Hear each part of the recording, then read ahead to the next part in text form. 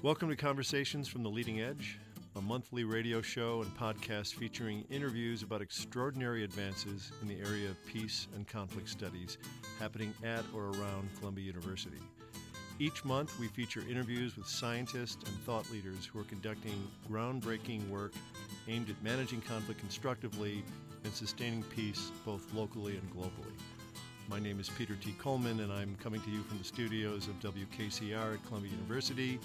This show is sponsored by AC4, the Advanced Consortium on Cooperation, Conflict, and Complexity at the Earth Institute at Columbia University. And now for today's show. I'm Meredith Smith, and I'm the host of today's show. And I'm excited to be in the studio here at Columbia with two wonderful friends and special guests. The first is a colleague and friend, Drew Pham, who is my counterpoint at the Conflict Resolution Center that's housed at Teachers College here on campus. Welcome, Drew. Hi, Meredith. And also we're joined here by Dineen. Ali is a singer-songwriter and artist who works around New York City and Brooklyn, who I'm so delighted to have here today. Hi, Meredith. And you'll get to hear some of that wonderful music throughout the show. I think I wanted to start by telling our listeners about how we all met. So Ali was a musician that performed and joined in a conversation that was in an event that was at Teachers College last April called Soundtrack of War. And I'm going to let Drew tell a little bit more about where Soundtrack of War fits and how it came to be. So we, and this was happening closer to Memorial Day and also May Day. So these are two important dates that we had in mind. We partnered with Intersections International, which is a social justice incubator that has a number of different programs, among them an LGBT rights initiative, arts and community initiative, and the Service Together, which seeks to unite or bridge the civil-military divide. And yeah, Soundtrack of War, the intent was to have this musical conversation about the conflict in Iraq and Afghanistan, but also to have kind of a historical perspective on it, how it's engaged people in the body politic, from like the Civil War through World War I and Vietnam and the draft resistance movement and anti-war movement. So that's how Ali ended up getting involved as a folk artist, because that was one of the things that we thought about was how folk music was activating so much of this discontent that was happening in it at the time. Thank you, Drew. Yeah, I think that the event had a wonderful dialogue that it brought about, also in giving a historical look, like you said, at the Iraq and Afghanistan wars, and also just at kind of the folk music of the 60s, also, and tying in how these musicians and music really within America does it have a role in protest or its role as protest? Yeah, as protest, as propaganda, as even just expressing this deep emotional sorrow and longing that comes with these conflicts. And it isn't just armed military conflict, but it can be the kinds of structural conflicts that are inextricably woven into this fabric of our society. You know, we send young men off to war, and we also send young men off to prison, mass incarceration, and these things, even though they seem like they're completely separate ideas, concepts, they are, I mean, economically tied to each other. That structurally they behave so similarly, and when young men and women come out of each situation, I mean, they're changed, and it's sometimes difficult from a a psychological, psychiatric perspective to distinguish, who's the veteran, who's the civilian victim of warfare, who's the recently released prisoner. Yeah, I'm want to pull Allie into the conversation, and Allie, can you tell us about what was the passion behind your involvement in Soundtrack of War? Yes. Well, I was brought in by Eli Smith, who is a folk musician who plays with a group called the Downhill Strugglers, and sometimes with other groups, and is also a very important person for a lot of musicians in New York today, and for folk music in New York, because he's a great organizer of folk music. He organizes the Brooklyn Folk Festival and the Washington Square Park Folk Festival.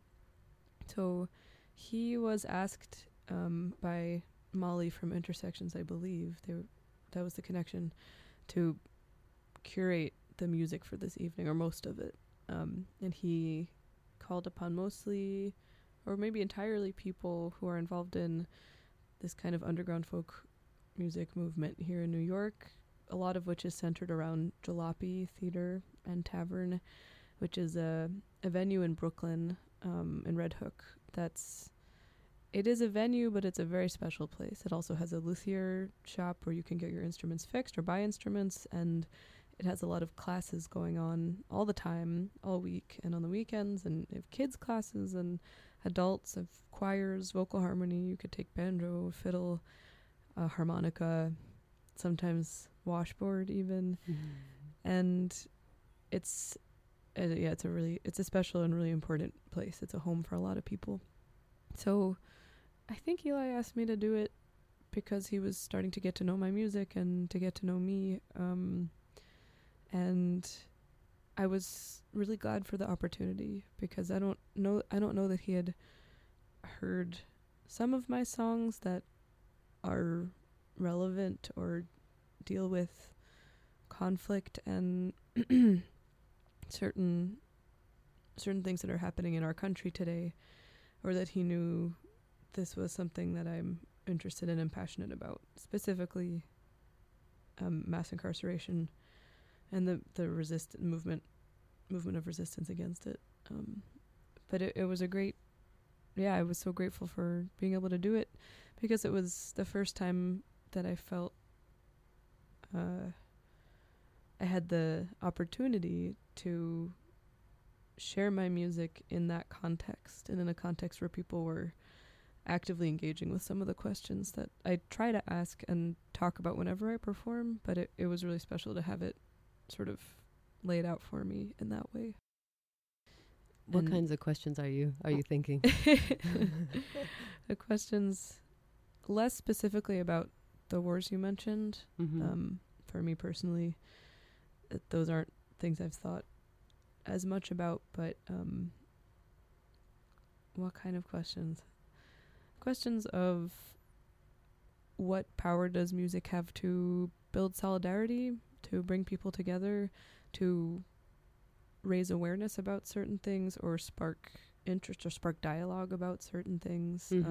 Music is it can reach a lot of different kinds of people, and it is accessible in a way that statistics and news pieces sometimes aren't, partly because it's a deeply emotional thing, and even biologically speaking, I don't know if that's right, physiologically, the vibrations they affect you in all sorts of ways. So there's a lot of things going on a lot of different levels. So yeah, I guess it's just, that's something I'm constantly wondering, is how is for myself as a performer, how does all that play into the music that I'm making, and thinking about specific issues that I think are important, and I think we all need to be paying more attention to and incorporating into our daily awareness in our daily lives and how we choose to live. Oh, that's interesting, because I was just talking to my my new friend, Roy Scranton, who's the author of a recent novel called War Porn, which is about the war in Iraq, but it takes on that issue from like a number of different perspectives, not just the soldier, but the civilian here in America, and an Iraqi academic who has to take a job as an interpreter because he knows English. And one of he said much the same thing. It's like, well, in a time where we have this kind of Manichaean structure laid out for us, where you're either Democrat or Republican, it's good or bad, left or right, black or white. I mean, like, all you can't. It's hard to convince people with statistics, and it's hard to take facts and say, hey, this is what's going on.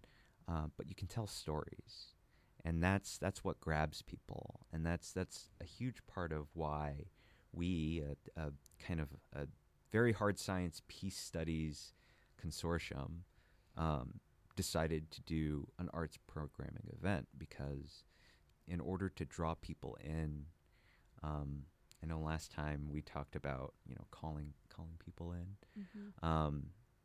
like, you need to have that emotional hook.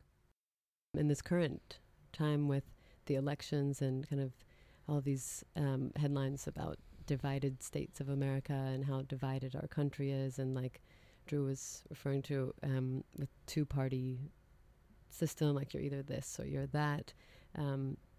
There was this quote that I was reading the other day. It was like, rather than being one two-party nation, we're becoming two one-party nations. And I don't know if that's just the media kind of creating more fury and attention on the division than that's necessary, but the way that music can bring people together across different groups or divisions, and in this divisive time. It sounds like you're already sharing so many insights about how music does that. A memory is coming to mind, which is not it's nothing profound, but the other night I actually had a show the night of the debates, and I went in and played this show while the debates were on, and it was a great show. A new band that me and a few friends have started, and we had a great time. And then, I went out onto the street at Jalopy. It's at Jalopy, so there's a bar and a theater, and people, they're both part of Jalopy, but people sort of hang out outside, going between the two. And you would see people coming out of the bar where their debate was being screened, just like, like their hand to their face or just shaking their head, like, I can't go back in there. I can't believe it. And I went in there, and there was a crowd of people, a lot of people who I knew, and a few people like, hi, and greeted me, but then immediately just turned back to this, to the screen and to what was happening there. And I mean, I was just very grateful. I had to be grateful that that's where I was. Not that I was in a bar, not because I could drink, but that I was there with a community of people that I love, and that we could laugh together about some of what was going on the TV screen, and that we could go next door and listen to incredible music after and before, to cleanse the palate, so to speak. that makes what both of you brought up, that makes me think of, so I'm reading Peter Maas's Love Thy Neighbor, which is about the Yugoslav wars, and a point that he makes as strenuously as he can the whole time is, despite all the terrible, horrible things that are happening, he always points to the fact of this, like, kind of the banality of that evil, that these are everyday, normal people, and very often they're good people, and people who take no joy in this case, committing genocide against Muslims in Yugoslavia in the early 90s. And I I think about that when I think about, the so-called other side, if we want to, bifurcate ourselves in that way. Because a person who's voting for another candidate or another party and is supposed to be on the opposite end of this issue or this divide, they're normal people, and more often than not, they're good people. And perhaps we, by voting, inshallah, we're not participating or being complicit in like something like genocide or something of that magnitude, but we are all kind of in our own ways complicit in these systems that act upon our community, and it makes me think of one of your songs that speaks directly to that. Yeah, I think I know which song you're talking about, and that was the one that I played at the soundtrack. Mm-hmm. Yes. These hands? Is that? Or is it? It's not the name of it, but it has that line. Yeah. Yeah, I guess that's something that I think about a lot, is just a need for greater compassion. And I think a lot of conflict and cruelty and violence in the whole world comes from people, from fear and from lack of compassion, for that people don't have compassion for themselves and for others. And it's been my experience that the more you are able to be compassionate to yourself, the more you can do that for others. And I don't mean letting yourself off the hook or something like that. I think people might interpret it that way when they hear that, but I mean that when you go through something very difficult and you may be sort of broken down in a certain way, and you have to really look at yourself and come very close to yourself and learn to be gentle with yourself and be forgiving of yourself. This is my experience, and in those times when that has happened for me, then like much more able to understand that everybody goes through suffering and experiences these things, and it can be in like little ways too. Like I've caught myself, I ride my bike around New York a lot, and that's a time when I sometimes get very angry, which I know is true for a lot of bikers because it's kind of a good chance to release anger because nobody can really hear you or is paying attention. They're in cars. But I'll be biking and get mad at a pedestrian who's jaywalking. Like, wow, if I were a pedestrian right now, I would be jaywalking.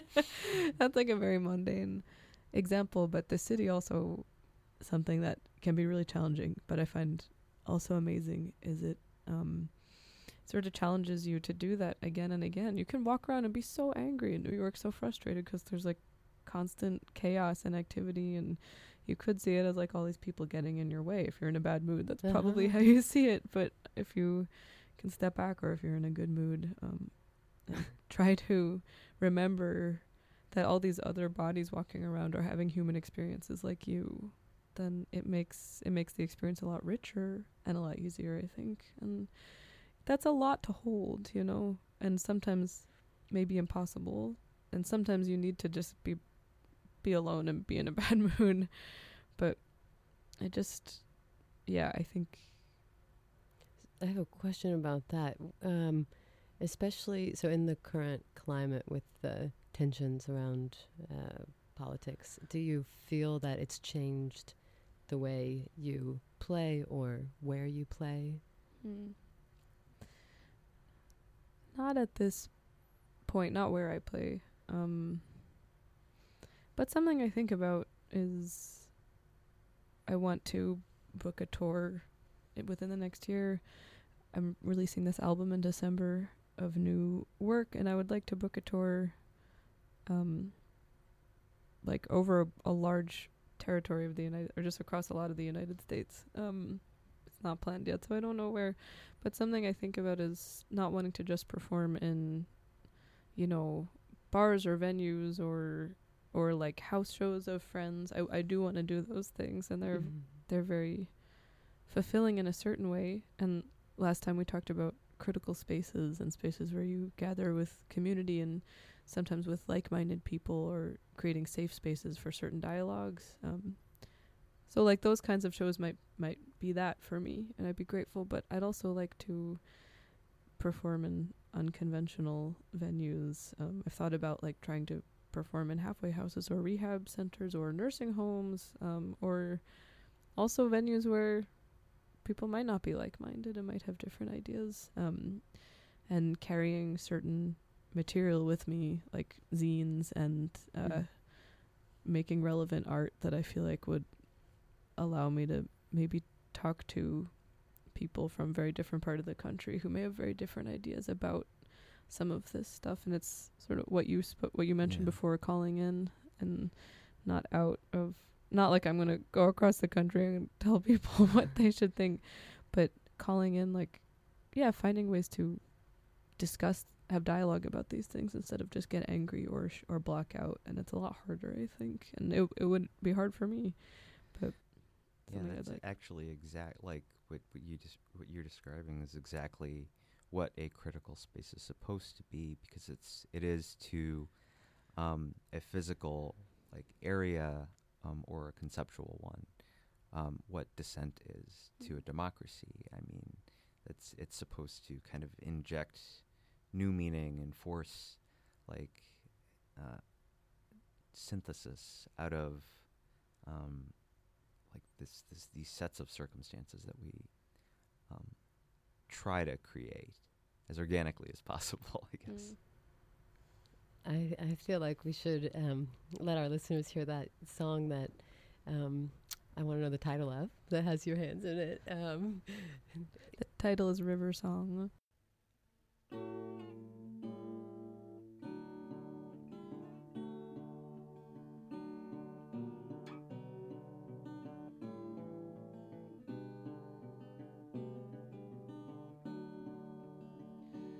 I've been down the river, I've been to the sea, I've been to the depths of the waters in me. The waters in me, like the waters in you, are old as the earth, are pulled by the moon. The moon with its glow borrowed off of the sun moves cold light on land and rivers as they run. They run over land made fallow by man, a man who's made fallow by his own two hands. The hands that can grow are the same that can kill, but the hands that do wrong are a human's hands still. Those killing hands, they are loving hands. They're my hands and your hands. Hands that can harm, are hands that can heal, hands that can give, are hands that can steal.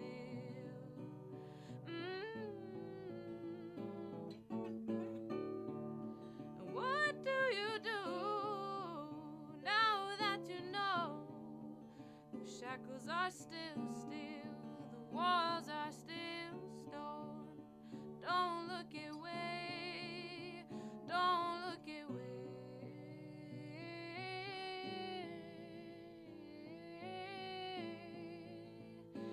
And I've watched a prison go up stone by stone. It's watching a grave be filled bone by bone. Oh, bones that have danced and bones that stood strong.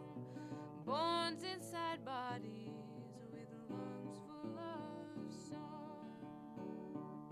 Songs that can guide us unto ourselves before they are silenced by movements of hell.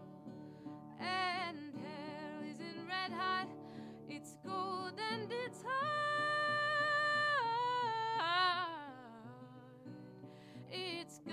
calling shots in courtrooms. It's lies and it's laws. It's sentences and stipulations, institutions, explanations.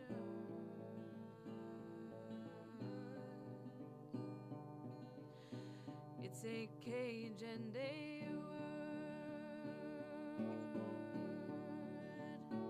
I've been down the river, I've been to the sea, I've been to the depths of the waters in me.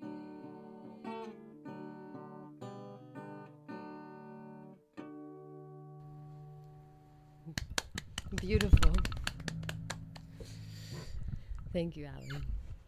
Thank you. Thank you for listening. Drew, I wanted to go back to something you had just brought up earlier in the conversation about how, well, I'm kind of thinking two things. One, about art and using art to engage people on a difficult topic. And then also this, well, I'm thinking of the war porn idea that you mentioned, and kind of how do you, when you're trying to work on a social justice issue, how do you kind of consciously bring about a space where the purpose is to activate. Yeah. So Orwell wrote this great essay on writing, and he lists a number of reasons for why we tell stories. Among them are like just sheer egotism, but also there's a political purpose, so like a propagandistic purpose. There's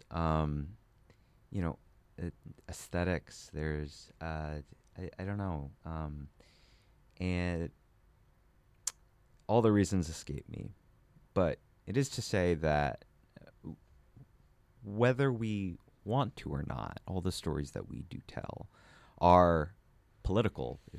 If your intent is to be apolitical, then that is a political statement in and of itself. On the other hand, you can't ignore like the aesthetic quality of that story. If it is just propaganda, then just put a person on a podium and have them shout at a crowd. What like the aesthetic part of art does is it allows us to emotionally connect with a particular issue. And otherwise, we are trapped in this kind of very dizzying land of complex situations and facts and figures. There are certainly people with a wherewithal to pay attention to that, but for the rest of us to have awareness before we can even think about like acting, like we have to understand that issue. So I think with the anti-war movement, as distinct from like the draft resistance movement, with the anti-war movement, the music was necessary to bring people to the table to talk about it. I think that we could use more music to talk about the Black Lives Matter movement. We could definitely use more music to talk about being anti-war and what that is supposed to look like in a world that seems to most viewers is just like every corner of it is on fire. And so it's easy to just like ignore it and look at it and be like, oh, it's all terrible. And that's a defense mechanism. You know, we don't want to hurt, but if we can get a glimpse of that through art, then I think we can move forward. Yeah, I agree. And it just also makes me think of, you know, I have friends who are involved in certain movements here in New York against incarceration, against police brutality, to free political prisoners. And, you know, there's a lot of friends who are organizers. So these are people who have the wherewithal to be conscious of the statistics and all of the awful things. They're like the most aware of all those awful things, and they're devoting their lives to trying to repair or revolutionize or heal, you know, to change what's going on. And I think in various ways, music and the arts are really integral to those movements. I don't speak from experience being an organizer. I'm definitely can't call myself that by any stretch, but I've seen the ways in which it's important to have joy and to have celebration and togetherness, and music is one really incredible way to have that. I mean, sort of what you were mentioning before, that it can bring people together even when people are very divided, that it can be a common ground. And yeah, just wanted to speak to the importance of celebration of what is wonderful about being alive, and of sharing that with others. And, you know, alternately, I know all these organizers who work together, but I also have people in my life, and I've experienced this, who are very aware of everything that's going on and feel completely isolated by that awareness, or in that awareness. They know all these things, they're reading about them, and they're drowning in it because they don't have a community to talk about it with, or that they don't have a way to feel involved, that they can take any action that's relevant. For various reasons, they're just not connected to those communities, and that's another kind of really dangerous place to be. I was talking to my friend the other day too about how in New York, sometimes it's hard to be here because you witness so much life and so much suffering, whether it's someone who's on the subway who's so, you know, in such poverty that they are asking people for money because that's the only way that they can get by, or whether it's someone who has a really high paying job but immense spiritual poverty, or is very lonely, or, you know, there's all sorts of suffering, and you see it every day. But I think what I'm trying to say is togetherness and community, and sometimes celebration is very necessary. And to tie back to that song that you just shared with us, the River Song, you were speaking, or singing rather, and in the lyrics that you wrote, you pull out these images about prisons.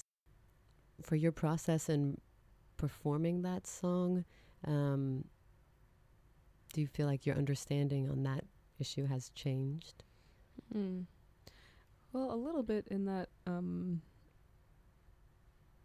it's sort of surprised me how much this song moves people.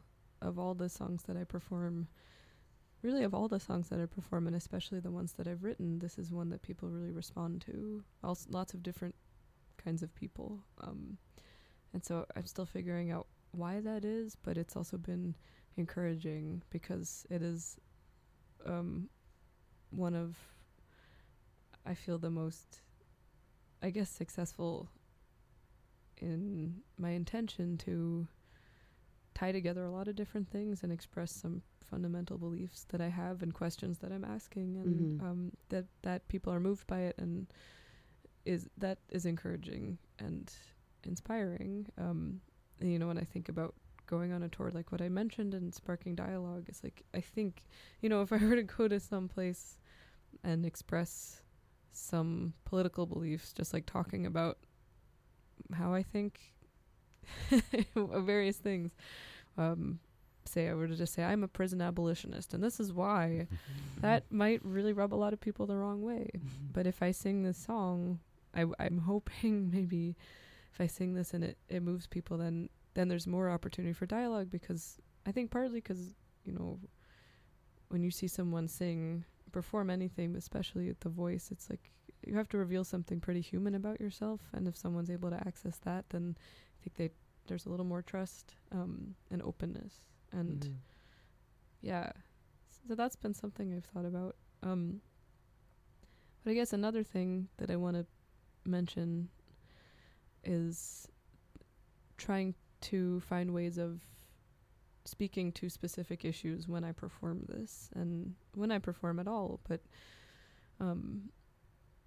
you know, I'm not a huge star or anything, and don't really desire that, but I do perform, and I have audiences, and there's people that are listening, and I think it's sort of, I feel a responsibility of mine to mention the things that I believe in and that are important to me, which isn't always easy, because we don't talk about a lot of these things often, and it can make some people uncomfortable when they're brought up. I'm still learning how to bring them up, but I think it's very important. And so I guess I'm going to talk about something right now I think is important to mention, and it's connected to everything we've been talking about. You mentioned kind of how the military industrial complex and the prison industrial complex are very similar. I mean, they even share some of the same services, and the same people are profiting. Yes, exactly. And maybe probably a lot of the same people are suffering too, for similar reasons. So there's something that happened earlier this year on April 27th in the Williamsbridge neighborhood of the Bronx. There's housing projects called Eastchester projects, and in the middle of the night, 700 law enforcement officers from the FBI and ICE and the NYPD and other groups came into this projects and broke down doors and did a huge raid that they were calling a gang raid, you know, to find people involved in gangs. They ended up arresting 120 young black men who are still being held in a prison in Brooklyn. There's been a lot of movement to get them released or to find out more about what's going on for them. And recently there was a court date in which families went down to the court and were put into a holding room, essentially, where there was very poor monitors that were playing what was going on in the courtroom. They were not allowed into the courtroom, and they could barely hear what was going on. And these men are being held on RICO charges, which is conspiracy-related charges, you know, about their relationships to gangs or alleged relationships to gangs. 120. 120. And I think it's something like there's 8 murders that they're linking people to. There's 8 murders, and there's 120 people being held right now. And this is at a time when gang-related violence is at a low. You know, it's like it's been on the decline since 2012. And also the Bronx there's processes beginning to gentrify the Bronx, and a lot of people think there's connections there. It's just like trying to clear out a certain demographic of people in a certain neighborhood. And I just want to speak to this and say that if I had heard about this, I mean, still when I hear about it, I'm appalled, but I'm no longer shocked. And if I had heard about this 5 years ago, 3 years ago, I think I would have maybe not believed it. Like, part of me would have said, there's no way that's possible, that, 700 people, and why? It just seems so absurd, and it is. But a big part of the past few years for me has been learning about certain realities of our government and what it does, and the history of incarceration, how directly related to what a direct legacy of slavery it is, and what a direct legacy of that oppression, the current oppression, is. And part of my way of learning about that has been through music, because so much of the music that I love and so much American folk music has its roots in songs that were written by enslaved peoples, by slaves in the beginning of the United States. And that's something I think isn't acknowledged often enough, is like the ancestry of our music. So there's so much there, and it's not simple. Yeah. You know, it's complicated. I mean, that the way when you describe it, it makes me think of, you know, the very vague directives. Because I'm a veteran of the Army, I deployed to Afghanistan. And, you know, sometimes it would be like, oh, there's a person in this village and he's a bad guy. Go pick him up. Like, I would have no idea or no, like, other reasoning aside from being told, or he has something that links him to someone who is linked to a known, like, insurgent leader or something. And, but I can't remember how many people I just picked up. And we had a little like holding area, and it's kind of a jumping off point for a larger detention facility. And sometimes folks would get caught and released, but you know, this one time I had to watch them process a prisoner, and it was just the most dehumanizing thing. And I was the catalyst for it. You know, I was the cause of it. Just like being stripped naked and searched, and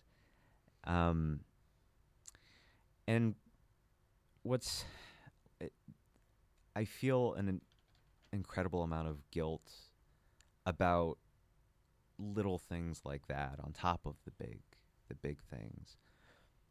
But what your music does when you talk about how people are responding, I think what it does is even though it's about incarceration and it's about kind of this journey through the South, what it activated in me was a humanization of that guilt. Because, you know, as you're singing, you're talking about your complicity in something that is large and terrible. And when you mention like government and these systems, that the other interesting extension of this is that we have governance, we have systems, but they aren't an adequate substitute for culture. When you talk about music building community, and we talked about this before, but when I was in college, my mom brought my siblings and I to this kind of holiday party at the Vietnamese embassy in D.C. because she was friends with one of the kind of consulars or ambassadors, and there were at the same time these college exchange students from Vietnam who had, you know, gone all over the United States, like California, Michigan, to be exchange students, and they all came together for winter break to the embassy. What I noticed there was that they were all singing together. They knew the same songs. That was something that I kind of, that's when I realized that I can't reach for something like that here in the States as an American. Like, as a Vietnamese person, I can connect with it, but as an American, it's harder to point to. Yeah, it's a unique experience. There's so many different experiences of America, of the United States of America. But I think a lot of people feel, whether their families recently immigrated or for a long time, some search for home, kind of home and a heritage, or home and in a community that has deep roots, even though maybe you don't, or your family doesn't, or you're in a city that's constantly changing, or where things are constantly being torn down, and there's like almost no respect for for like historical landmarks besides a few things, yeah, that's a big thing you speak to. And I guess I also just want to say that, well, I feel I need to say, I don't have any answers to anything, and there's a lot of people doing really good work out there who I think do have some, in resistance to oppression and capitalism and a lot of things that divide people. But I guess I just wanted to speak to that song also and say, when I'm saying, everybody's capable of great good and also of great evil, and I think that allows for greater compassion, if you remember that, and also I don't want it to be misunderstood as me saying like, I know that like that person beat you up, but maybe they're having a bad day, or you could beat someone up someday, so let them off the hook. And that's like very simplistic, but that's definitely not what I'm trying to say. And like just acknowledge that I think compassion's a huge part of it, even for the oppressors, and also huge structural change is going to be required for any real change to happen. And a lot of people who have a lot of power and privilege, that will have to change. It seems like such a fine dance between acknowledging and knowing our history and reimagining the present, and that in order to make real change, it's making me think of Bob Dylan winning the Nobel Peace Prize. I feel like if we had some songs that different generations, at least for me, thinking of with my family, could sing together, potentially, he would be that, or has provided some songs in that regard. And I guess as we're nearing towards the end of the time that we have, I wanted to ask you both what your thoughts are in terms of, if we look at that music that Bob Dylan was doing in the 60s, and I mean, I know he's still writing, but the music looking back at that time seemed so effective in a way of as a tool for protesting and anti-war, and for mobilizing people to feel they can make a difference. And perhaps, other change was able to happen because of the way that it organized people and brought people together. Do you think that this is happening today? Are we less effective at that, especially as a musician? Ali, do you think, from your point of view, and then also as a participant in today's society and thinking about how music in general is effective in making change? That's a great question. I'm definitely not the best person to answer the question, but I think so. I wouldn't want anybody else sitting right here that could ask that too right now. I'll do my best. Just in my experience. I wasn't alive in the 60s, though sometimes I wish I was. I hear about it from my parents, though they were quite young. I mean, the music world has changed a lot, as the whole world has changed. Access to music is a very different thing.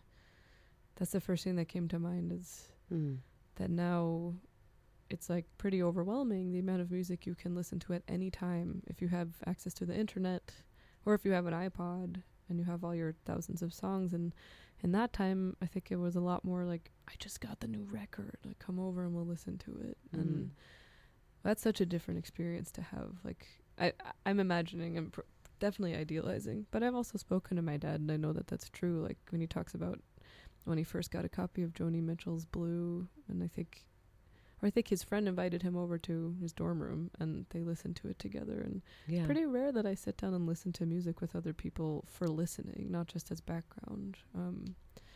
That's something I would like to change. But you think about that, how our culture of listening Totally is different. Uh-huh. That affects a lot. I think the radio has changed a lot, and what's played on the radio and the big stations has changed. Though I don't know if Dylan, where he was played or not played. I'm just thinking about reaching people. Mm-hmm. But something I do see, and I can't compare because I don't know, is like, at least, I know New York, and I know there's a really strong local community. Like I was mentioning what goes on at Jalopy, and I know many different people feel really grateful for that place and like for the organizing that Eli does. So that's, it's not reaching the entire world, but also in an increasingly globalized world, it's really, I think there's the most strength in local community and small and like more local, perhaps smaller, but really strong groups, because that you're really connecting to one another. And in that way, music will always be a tool for solidarity and resistance, because it always has the capacity to connect people. I think of storytelling in all of its varying forms, and I think about its relationship to the world that we live in, and we aren't ready to, like, in this moment, we aren't ready to sing with one another yet, because we do still have this project in front of us where we have to connect people with the issues. I think of, and this is a pop song, technically, but I think of Brother, Can You Spare a Dime? Like, that's kind of the song of, it seems like all the sentiments that were there are ones that I feel today, on top of many others. So storytelling should do many things, but among them it should be a disruptive force, so that we can kind of shake up what these dominant narratives are. And responsible artists like Ali are going to kind of take a story that we're comfortable with and maybe turn it on its head, right? I think that does happen in the River song, where you think of it, it's a very beautiful thing, but the subject matter is so much darker and heavier than the sound, which is like beautiful and graceful. But I don't think I should have the last word. I think Ali should. I think we should play hear another another song. I actually love Brother, Can You Spare a Dime? That's one of my favorite songs. I don't know if I should do that one. Maybe you should. Yeah. I love that song.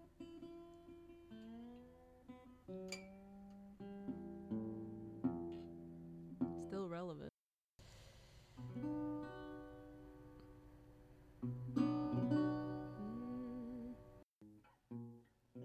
They used to tell me I was building a dream, and so I followed the mob. Where there was earth to plow or guns to bear, I was always there, right on the job. They used to tell me I was building a dream, with people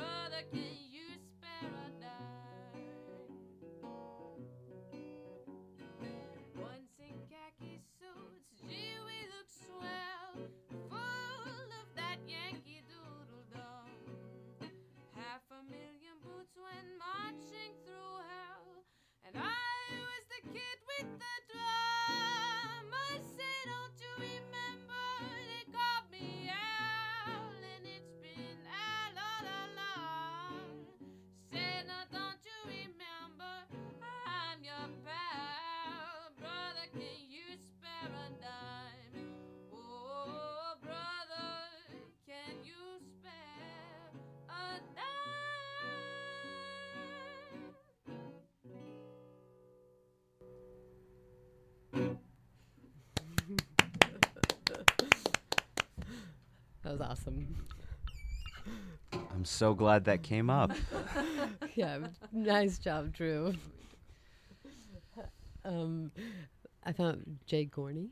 Does that sound familiar as the composer? I thought it was Yip Jarlberg or something. Yipsy, but maybe I'm wrong. Anyway. Okay. Well, I know you have a new album coming out, Allie, that's coming out in December, very soon. Yeah, it's called Light Comes In, and we're gonna have a release concert at the Jalopy on December 4th, which is gonna be a great time. So if you want to know more, you can look up Allie Dineen on the internet. And I also feel I should just mention the thing I mentioned before that happened in the Bronx. If you're interested in getting involved or supporting financially in any way, go to bronx120.org. Thank you for sharing that. We'll definitely put the link to your website, but the quick search for folks is to put in Allie Dineen, and you'll find some of her music and also beautiful drawings and illustrations. And I'm so glad that you played that song. I know there's so many wonderful ones on your new album that I've been lucky to hear a couple off of, and but this was fantastic. I'm always wanting to hear more of your music, and I think I'll be listening to it definitely when elections, as they're getting closer, and in the nervous time around that, and kind of the frenzied atmosphere that has brought, especially this year. And Drew, it's been wonderful to have you in this conversation. Thank you so much for sharing your stories and questions and being here. Thank you, Meredith. Thank you again, Allie. Thank you. And to our listeners out there, check out more of our conversations from the Leading Edge show. And also, we'll have a new episode next month in December. But so glad to have Allie Dineen and Drew Pham here. And go vote. Yeah. Bye. Thank you.